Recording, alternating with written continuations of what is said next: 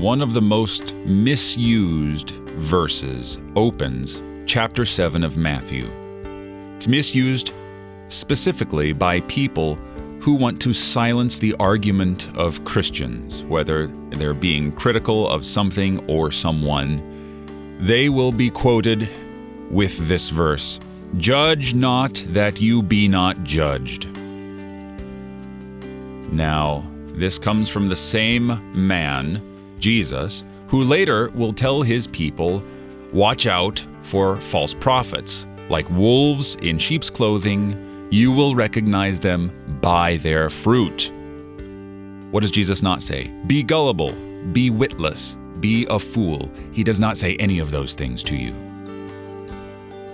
Because he himself is the judge, who has already been vindicated by the Father.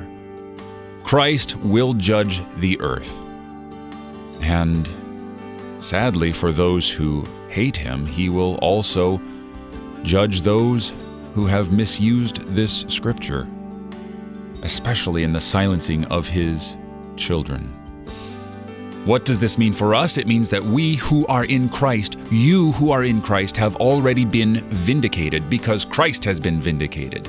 You are innocent. You are cleared. It's forensic. It's happened in the court. God has declared it so. Thank God. You're listening to Oratio, part of your morning drive for the soul on KFUO. Christ for you, anytime, anywhere.